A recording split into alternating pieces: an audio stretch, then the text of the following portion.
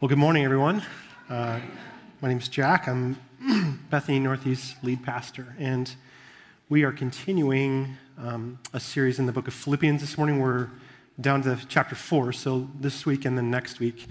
And then we'll begin a series in Lent in the 23rd Psalm. So that's going to be really interesting to go verse by verse throughout Lent in the 23rd Psalm. I'm really looking forward to that. But I've been enjoying this series a lot because I think it's like every week you come to a new section of Philippians and there's like one of those really well-known verses and that you have kind of memorized from childhood. And so it's fun to come to that. And then I hope what we'll do this morning is put a little bit of a fresh, give you a fresh look at it. So let me pause, and as we do that, we'll pray for God to open up the word to us personally and also collectively. Let's pray.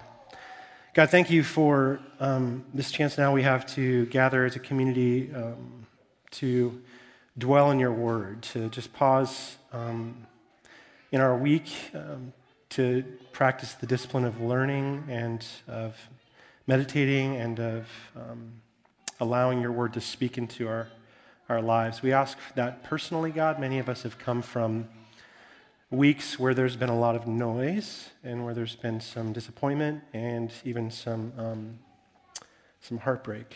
And others of us, God, have come from a season where we're really excited about what's happening in our lives, but we still understand in the midst of that continuum, God, we need you to speak into our hearts. So we ask you to do that. We ask you to speak also to our community, God, as you continue to shape us to be a people on mission, to be a family on mission. Would you help us understand, even through this passage in Philippians, how that looks, to be Bethany Northeast, called as your beloved people into this part of the city where you've called us. I pray this in Christ's name. Amen. So we'll begin this morning with a little bit of an art history lesson. I'm going to ask you a question and then go ahead and just shout out loudly the answer, okay? If I were to ask you to name the most famous work of art in history, yeah, of course. Go ahead and throw it up like I knew this. Did anybody say anything else? Because you didn't give a lot of time, because somebody said Mona Lisa, and somebody would say David? Oh, that guy. Yeah, whatever. Mona Lisa. I didn't bring the statue of David because that would be inappropriate for church, right? Isn't he naked? I think so, yes. We need to talk. No, I'm kidding. So the reason behind the question, like we've all heard it one time or another in our lives, this famous Aristotelian saying that art imitates life, right? Art imitates life. And there has been some debate whether that's true or it's just the opposite. I read that Oscar Wilde actually challenged Aristotle at one point and said that it's actually life imitating art. But regardless of which way it goes, it's true that great art is kind of like a window, and leave that Mona Lisa back up there because it's important for now, like a window into not only the time in which it was created, but also into the human soul, okay? So if the Mona Lisa, if there ever were like an icon or an emblem of an era in which the painting itself was painted, it's this painting. If you know much about Mona Lisa, she was painted by Leonardo da Vinci during the Enlightenment or the Renaissance. And if you know much about the Enlightenment, you'll begin to see how this painting captures the mood of that time. It's tranquility. These are some of the key kind of overarching themes of the Enlightenment. Contentment, serenity, like her expression just typifies that era. Its values, its virtues. These are the things. Actually, there was an article in the Atlantic Monthly that I get each month, and it was back in November, and they had the science of the Mona Lisa. But I learned that he took 16 years, the last 16 years of his life, to paint this painting. And part of what he did was why he took so long is he wanted to create kind of a virtual reality experience, kind of like a pre-modern virtual reality experience where you feel like you're inside the painting. Have you guys ever been to the Louvre and felt like her eyes were following you? That's intentional because I think he's trying to invite you into the scene, into the era, which is this era of the Enlightenment. Now, if you move forward in time, 19th and 20th century, late 19th, 20th century, the whole cultural mood in Europe and North America shifted. And do not put the next painting up, because I'm going to ask the question, okay? Hold off. You can kill that one, though. Don't kill the Mona Lisa, I'm sorry. So in Europe and North America, there's rumblings of war, as you know, or if you know the history of Europe. So Europe's on fire. There are these great technological shifts. The industrial revolution's happening, but they're not bringing on the big changes that the philosophers of the Enlightenment had promised, And so the environment's being left in ruin, in decay. People are being worked to death in these sweatshops. And suddenly the existentialist philosophers of that day, who are like Soren Kierkegaard, Friedrich Nietzsche, they're not waxing eloquent about progress. They're preaching a gospel of cynicism and despair. So remember what I said. Art imitates life. If there was a painting that depicted the Industrial Revolution, the industrial era, the modern era, what painting would that be? The Scream. Go ahead and put it up. Art imitates life. As societies begin to crumble, this mood in artwork starts to change. If you start looking at the artwork of the industrial era, and so the Scream by Edvard Munch, he took about the same amount of time to paint this painting as Leonardo took to paint his. And again, he is symbolizing the values and the virtues of that era, which are chaos, uncertainty, war that's enveloping communities and entire people groups. There's genocide happening. And really this prevailing feeling of anxiety. I mean, if you look at the Scream, it kind of makes you feel a little anxious, doesn't it? To be sure, I think the most dominant characteristic of the modern era in which we've inherited, where we live in as inheritors of that era, is anxiety. According to the New York Times, they published an article back in last October. Anxiety is now the most common mental health issue in the United States. It is affecting nearly 1/3 of adults and adolescents. And then there's this middle-age group of kind of those pre-adult, still kind of adolescent, called college. And so there's this UCLA study that just came out like this last week. They studied 200,000 American college and university students who reported, listen to this, they're experiencing anxiety at catastrophic levels. 80% of these 200,000 report frequently or sometimes experiencing anxiety on a daily level. 34% feel depressed at some point in the last 3 months. 13% have been diagnosed with some sort of mental health condition. 9% of these 200,000, which is, I think, 18,000 university students, considered suicide in the last year. And if you're considering suicide and you're in college, there's something off, right? Something's wrong in your society. And by the way, just because you're sitting here this morning doesn't make you immune. A major problem with the evangelical church, the evangelical expressions of faith, is our failure to address anxiety. We have the verse from Philippians 4, but we fail to address it. Listen to this quote from Salon.com just this week. I'm 30 years old. I'm struggling to find sanity. Between the Christian schools, homeschooling, the Christian group home, Christian camp, and going to different churches in different cities, I'm a psychological, emotional, and spiritual mess. End quote. Former evangelical. So the question is not if you're a Christ follower or not. I don't know where you're landing this morning. Some of you are Christ followers, some of you are not. It doesn't matter where you land. It's not if you're going to experience anxiety, it's how you're going to handle it when you face it. Because you're all going to face it at some point in your life.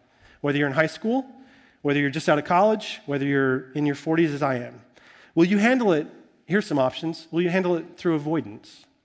Just kind of working harder and harder and harder and harder to create this environment in which you're immune to all the problems and the uncertainty around you. Just insulate your life.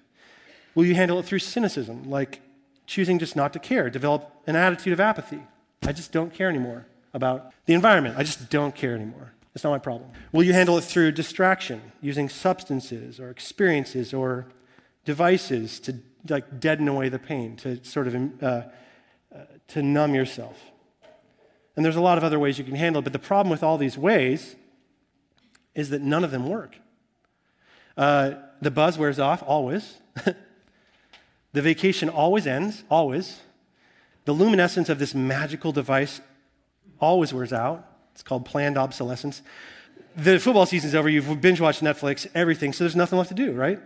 Like you're just sitting at home on the couch like, what do I do now? And that's what we need to do. The reality for all of us, whether we whether we're here this morning, back at home later today, workplace on Monday, or on the dinner table later this week, it's not avoidance of pain, temporary relief, or pleasure, all those things that I mentioned that we really most need and want, desire.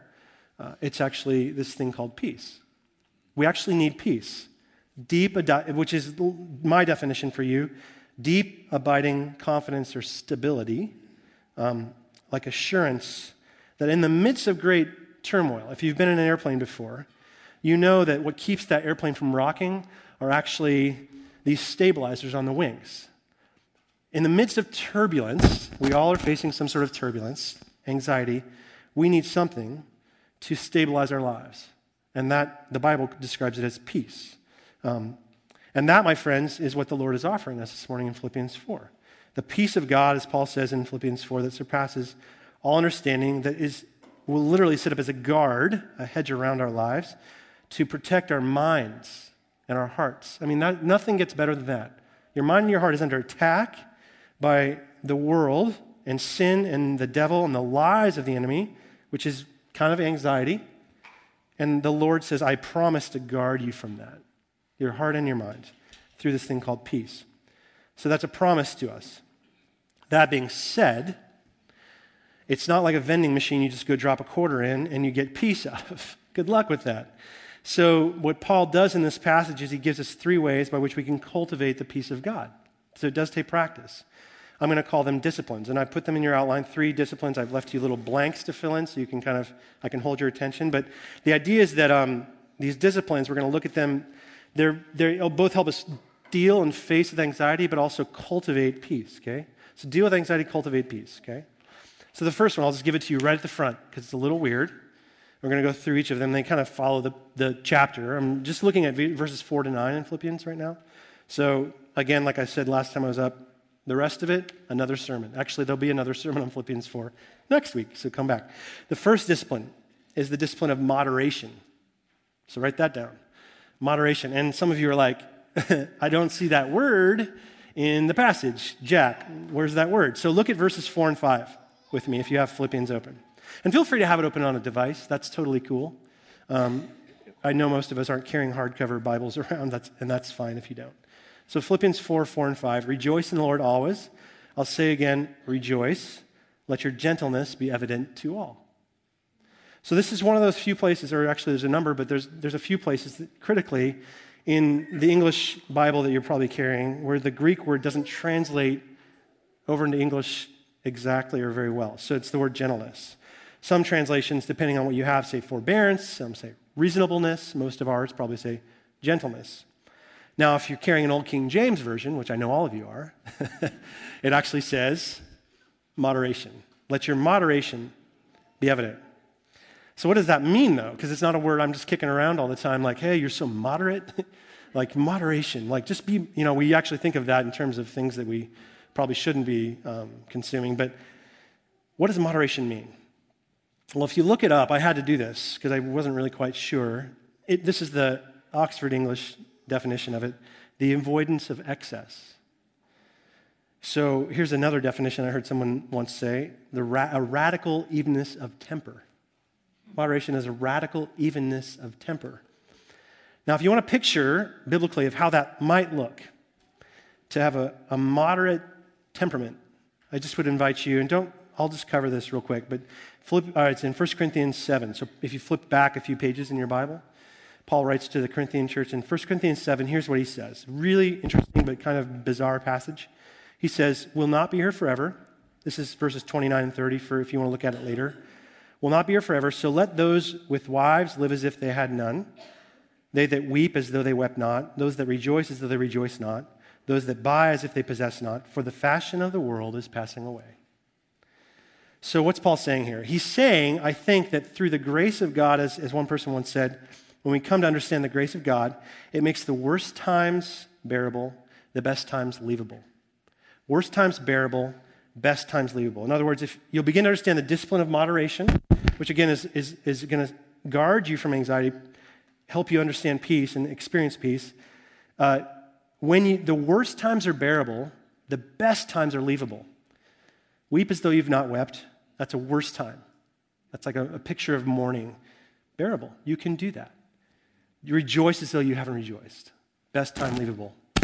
You think this is the best? What if it gets better? What if it gets worse?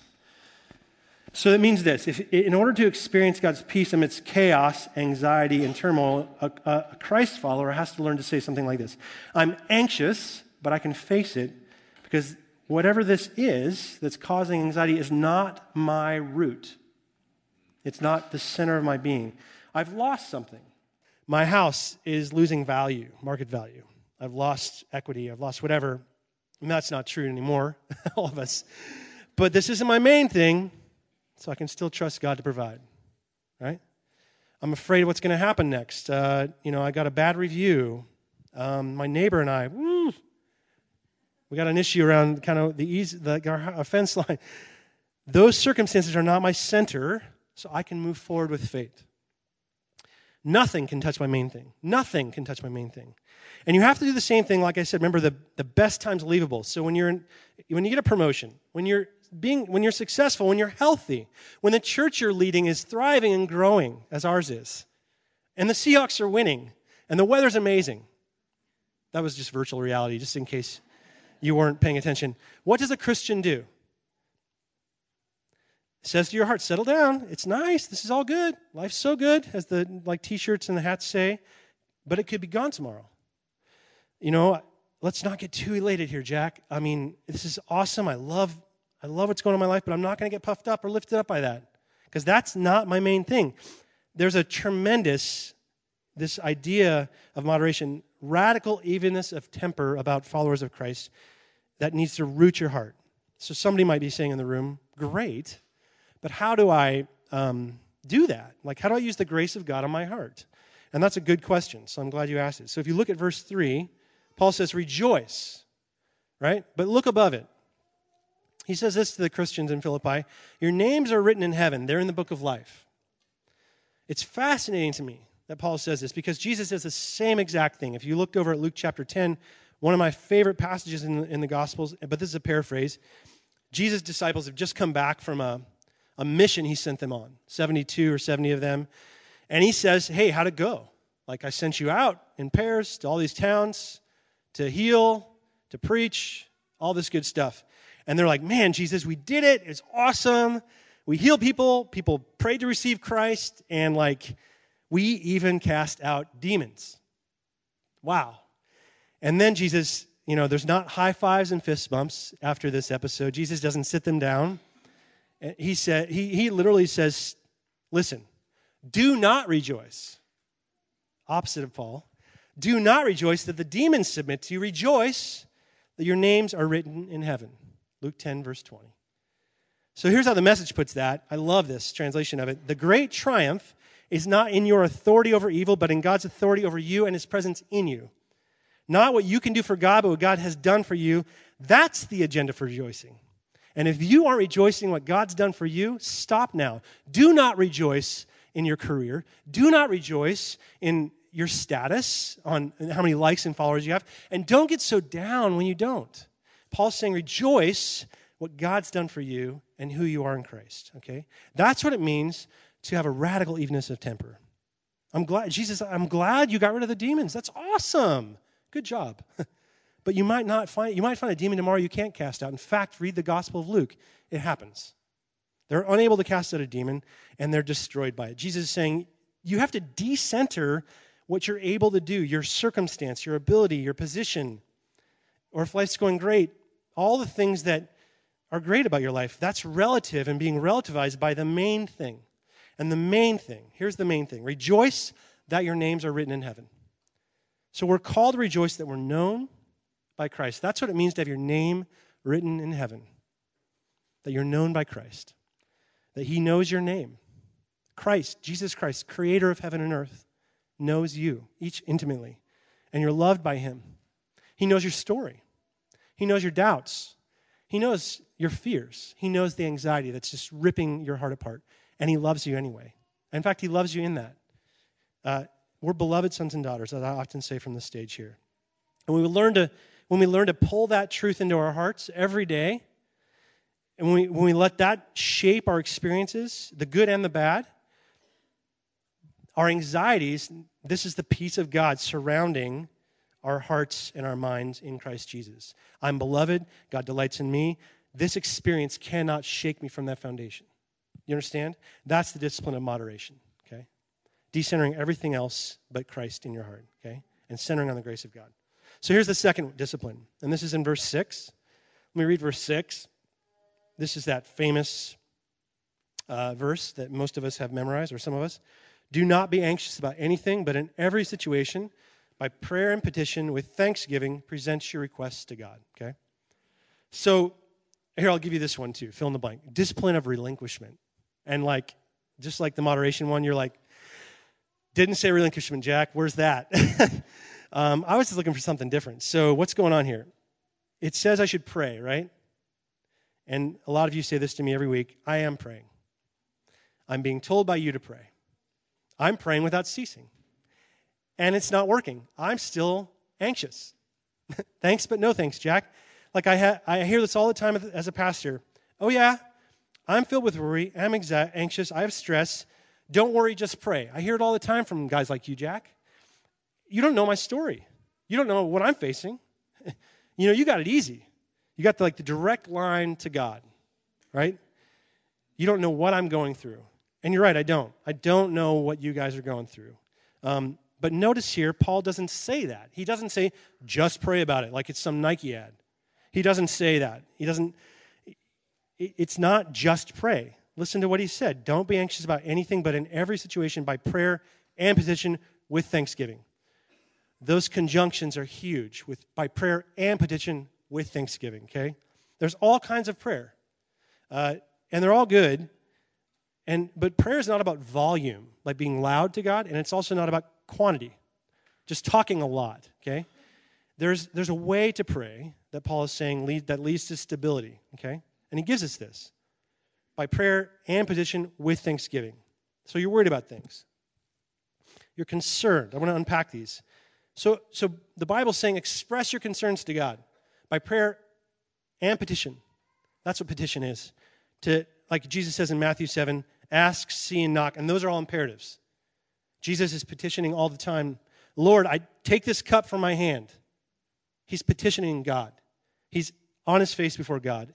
We're told that he's even crying tears of blood. Like he's that upset.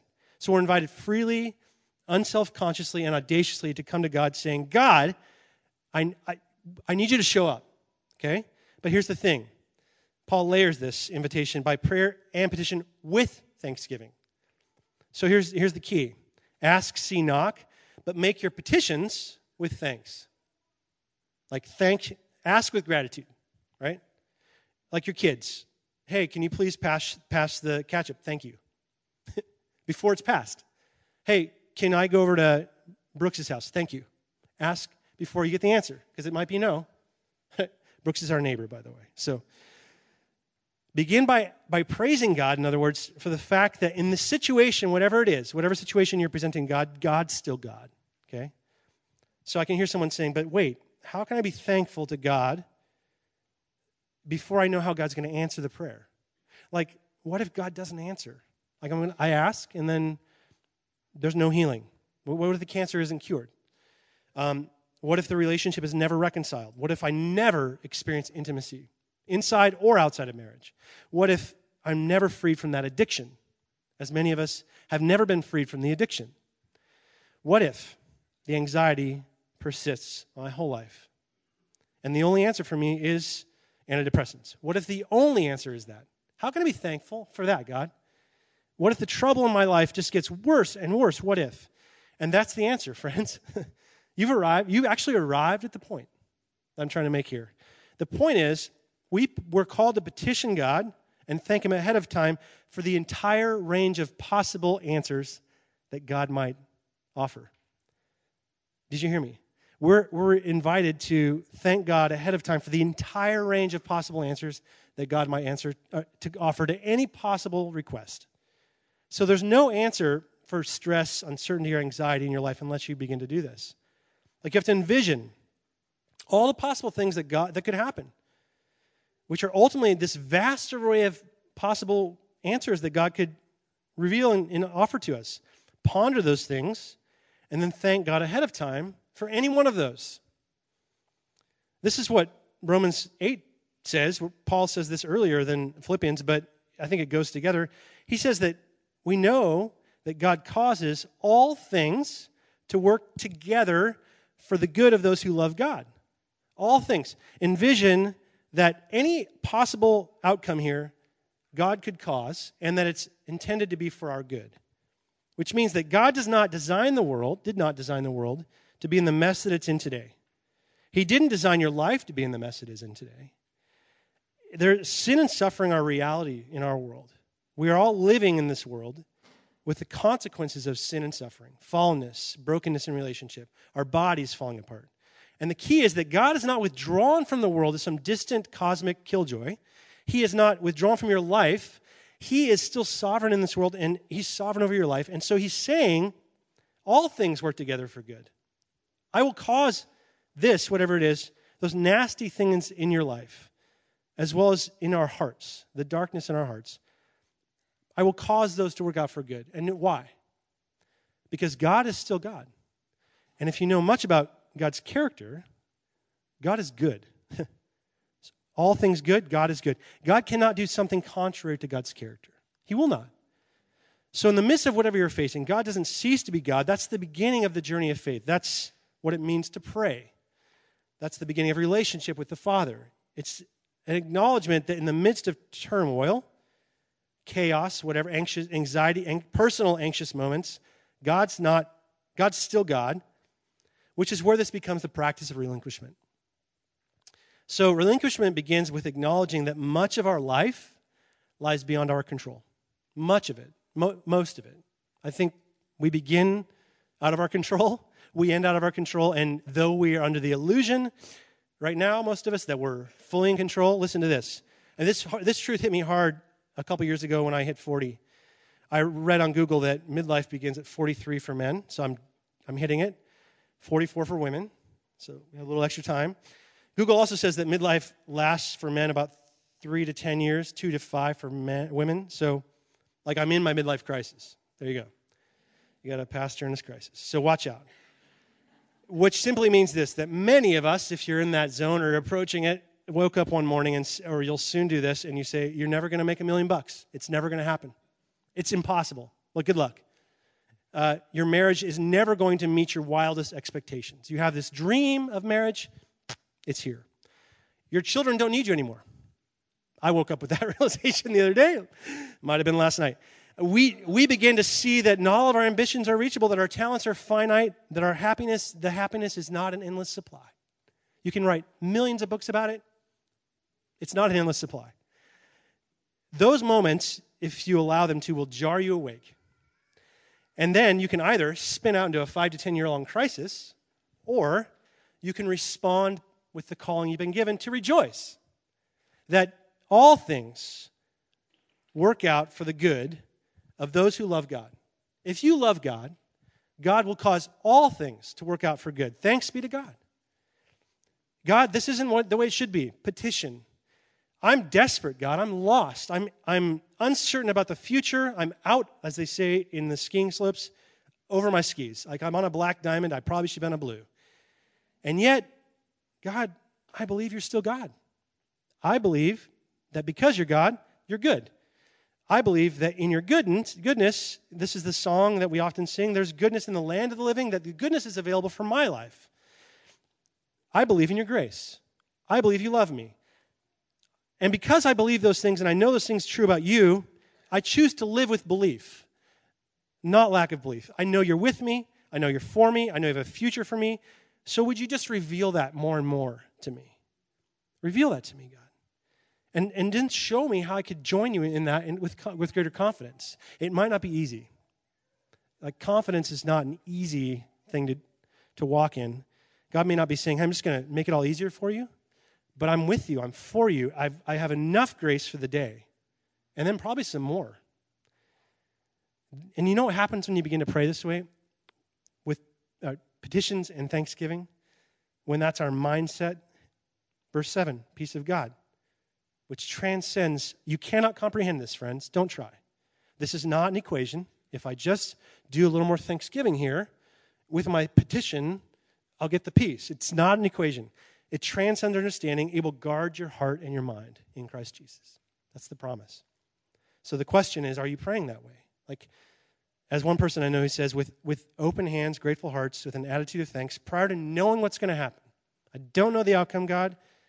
Thank you. Are you re-seeing your experiences through the character of God, which is his love, wise love, free grace, goodness. And that's who God is. So that's the second discipline, relinquishment. Okay? Are you with me? It's not easy, cultivating peace, but I'm just offering you what I see. Okay? Here's the third thing, last one. And then we'll come to the Lord's table. And this is in verses 8 and 9, and this is really good. And I kind of stumbled on this late in the week, so here we go. Finally, brothers and sisters, whatever's true, whatever's noble, whatever's right, whatever's pure, whatever's lovely, whatever's admirable, if anything is excellent or praiseworthy, think about such things. Whatever you've learned or received or heard or seen, put into practice. And the God of peace will be with you. Okay? So there's a lot there. I could do a whole sermon on those two verses, but I won't, because I know we don't have all morning. But here's what Paul's talking about, a third discipline. He's presenting us the discipline of kind of how we discipline our minds, okay? So I talked about how we discipline our hearts a little bit, like letting Christ be the center, how we discipline our prayers, which are our intentions. Here's our minds, okay? And here's the discipline. It's called, I'm calling it the discipline of truthful self-talk, okay? Which is related to the discipline of relinquishment, but a little different because it involves a conversation every one of us is having every day with ourselves, okay? Relinquishment's about your conversation with God, and you got to differentiate between the two. But here's what I mean by that. Paul Tripp, he's a Christian author I really enjoy reading. He says that no one on planet Earth is more influential in your life than you are because no one talks to you as much as you talk to yourself. It's true, right? You're all laughing, but you know it's true. Nobody's more influential in your life than you are. You're the most influential individual in your life because you're the main voice in your life. And we could talk about whether that's good or not. It depends on how you're talking, and that's why I want to offer this to you. We are constantly in this ongoing, incredibly complicated, yet significant conversation with our own souls. All of us are. We're constantly interpreting and analyzing and listening to our past, thinking about our future, dwelling on the present a little bit, kind of going, what's going to happen in this moment if I talk to that person? You're telling yourself lies or you're declaring truth, okay? Now think about this every day as you process your experiences. We experience big and small things. You drive your car. You drove your car here. You go to work. You open your mail. Pay the bills. Work with your kids. Try and influence them. Talk on the phone. Everything you do is through this very strange and yet very real inner dialogue, okay? Here's how it goes. Let's take a piece of mail. You open it up. It's from whatever your health company is, okay? And it's a bill. And it's a big bill, right? Do you tell yourself, I am never going to be able to pay for that? You know, healthcare covered this percentage, your whatever payee, and you're like, oh my gosh, I thought I had good healthcare, right? Are you going to say it? I'm never going to be able to afford this. This is going to sink me into debt. This is going to, I can't go on vacation. I'm going to have to take out a second mortgage or whatever, you know? Or do you tell yourself, I have a Father who knows me, loves me, as that prayer stuff, knows my needs, and who bountifully provides.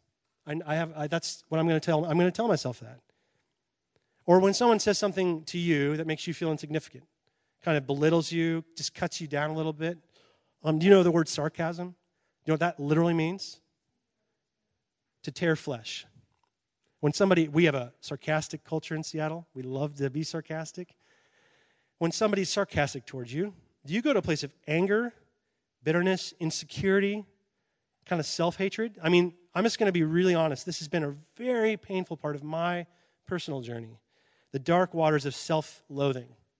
Some of that because I came from Spokane, not that we're nice over there, but a little nicer. Anyway, I'm kidding. But do you swim in those dark waters, or are you, as I'm learning to do, declare to your heart who you really are in light of the gospel? I'm beloved God's beloved son. You're God's beloved daughter. God delights. I'm his desire. That's who I am. Do you talk to yourself like that? When you experience a loss or a tragedy, a sense of despair, there's turmoil, you read the news. Do you go to a place of cynicism? Like I said earlier, who cares? What's the point anymore? I should just watch that next show everybody's talking about in the foyer, on Netflix or whatever. Just do that. Why should I care anymore? Or do you go deeper into faith? Like, God, I believe you're good. You're going to work this out. That Romans 8:28 stuff. See, no one is more influential in your life because no one talks to you as much as you talk to yourself. And you're all talking to yourselves. It's cool. Which is why Paul says, think about such things. Whatever is true, whatever is lovely, whatever is praiseworthy. Paul, he's inviting us to the discipline of truthful self-talk. Here's a great example of this in the Psalms. Psalm 42, David is praying, and he's doing a survey of all of his enemies. He's kind of hated by everybody. He's under immense pressure and stress as the king. He's failed in his life miserably. You know his story a little bit, maybe. And he says this in Psalm 42:11, why, my soul, are you downcast? Why are you so disturbed within me? Put your hope in God. Who's David talking to? He's talking to himself. Why, my soul, are you so disturbed? Put your hope in God. He's preaching to his heart. He's practicing truthful self-talk. He's saying, God, heart, soul, believe the truth of who you are and whose you are. These people, they hate you. That's not who you are. You've screwed up. You're not a screw-up. You are God's beloved son. Which will it be for you? You can either talk to your heart or you can listen to your heart. Which is it for you? You can listen to all the lies you've been fed. All of us have been fed lies our whole lives. You're never going to make it. You're never going to amount to anything. You're never going to be anybody. Or you can declare the truth to your heart, which comes from the outside and works its way in. God's revealed that truth to us in Jesus Christ. We come to the table today because of that truth. Which will it be for you today? Talk to your heart or listen to your heart? I pray we talk to our hearts. That's the discipline of truthful self-talk, okay? And when you put that in next to this idea of relinquishment, moderation, God says, my peace will surround your whole life. Not just your heart, but your mind, your whole being. One last thing, okay? Because those are all good. But I just want to, as we come to the Lord's table this morning, listen to this. Back in verse 7, Paul says, if you do these things, if you practice relinquishment, those are my words, moderation, the peace of God, which transcends all understanding, will guard your heart and your mind in Christ Jesus. And then you skip down to verse 9, which I just talked about. If you do these other things, think on God's beauty, think on his goodness, think on his truth, all this truthful self-talk stuff. Listen to this. The God of peace will keep you. And that's not an accident. In other words, it's one thing to seek the peace of God, and that's what, inside and outside the church, everybody's after. But you must not stop there. We would fall short if we stopped with the peace of God. You have to go all the way down. Verse 9, seek the God of peace. The God of peace will keep you. It's who God is. It's not the peace of God we're ultimately after. Peace is an experience. You can get it at Barnes & Noble and Amazon. God is a person. You can only receive when you come into fellowship with others, the Father, Son, and Holy Spirit, and commune and receive God. It's the God of peace we're called to seek and pursue. And he has offered himself to us. So that's why we're at the table this morning. Remember what Jesus says to his disciples, last moment in the gospel. He's dead. He's risen. They don't know it. So they've returned to the last place they experienced fellowship with him, the upper room. And it says they are locked behind closed doors for fear of the Jewish leaders. They think they're next. And then it says Jesus appeared in their midst. He came through the door somehow, which are kind of emblematic of their anxiety, their fear, their turmoil. All the things that are invading their hearts and their minds, invading their peace, breaks through the door of their anxiety. What's the first thing Jesus says? Peace. And he's actually just presenting himself to them. Then he breathes on them, which is amazing. Peace, my friends. I give you myself. I breathe, ruach. I give you my spirit. Take it. Peace. It's free. That's what's presented to us this morning at the table. It's this broken image of Christ's body and blood, but we get to ingest it. It infuses literally our bloodstream, and it surpasses all understanding. Like friends out there, what are you doing? This is weird. And yet you come to it and you say, God, would your peace, which you've made available to me this February 4th, 2018, would you cause it to surround my life? I need it. Do you need it? I know I do. So let me pray, invite our worship leaders forward, and then we'll ask God to make himself known as peace this morning as we worship him. Let's pray. God, thank you for this great promise that in a world of chaos, in a world of turmoil, where all of us are in like turbulence right now, we're like this aircraft that's just bouncing around in the skies, that you've offered yourself to us in this broken image, body and blood, as a great stabilizer, God. You're the great stabilizing force in our lives, in our world. Thanks that we get to come to this in a strange but beautiful way that transcends our understanding, but we come in faith, God, receiving what you've offered. Bread, juice, we commune. We do it in fellowship with others. And just ask your Spirit to work in our lives, to be the peace of God to us personally and collectively. And as I said, God, we thank you in advance of you doing it because we know you're God. We know you're good. We know you're full of grace. And so we pray this in Christ's name. Amen.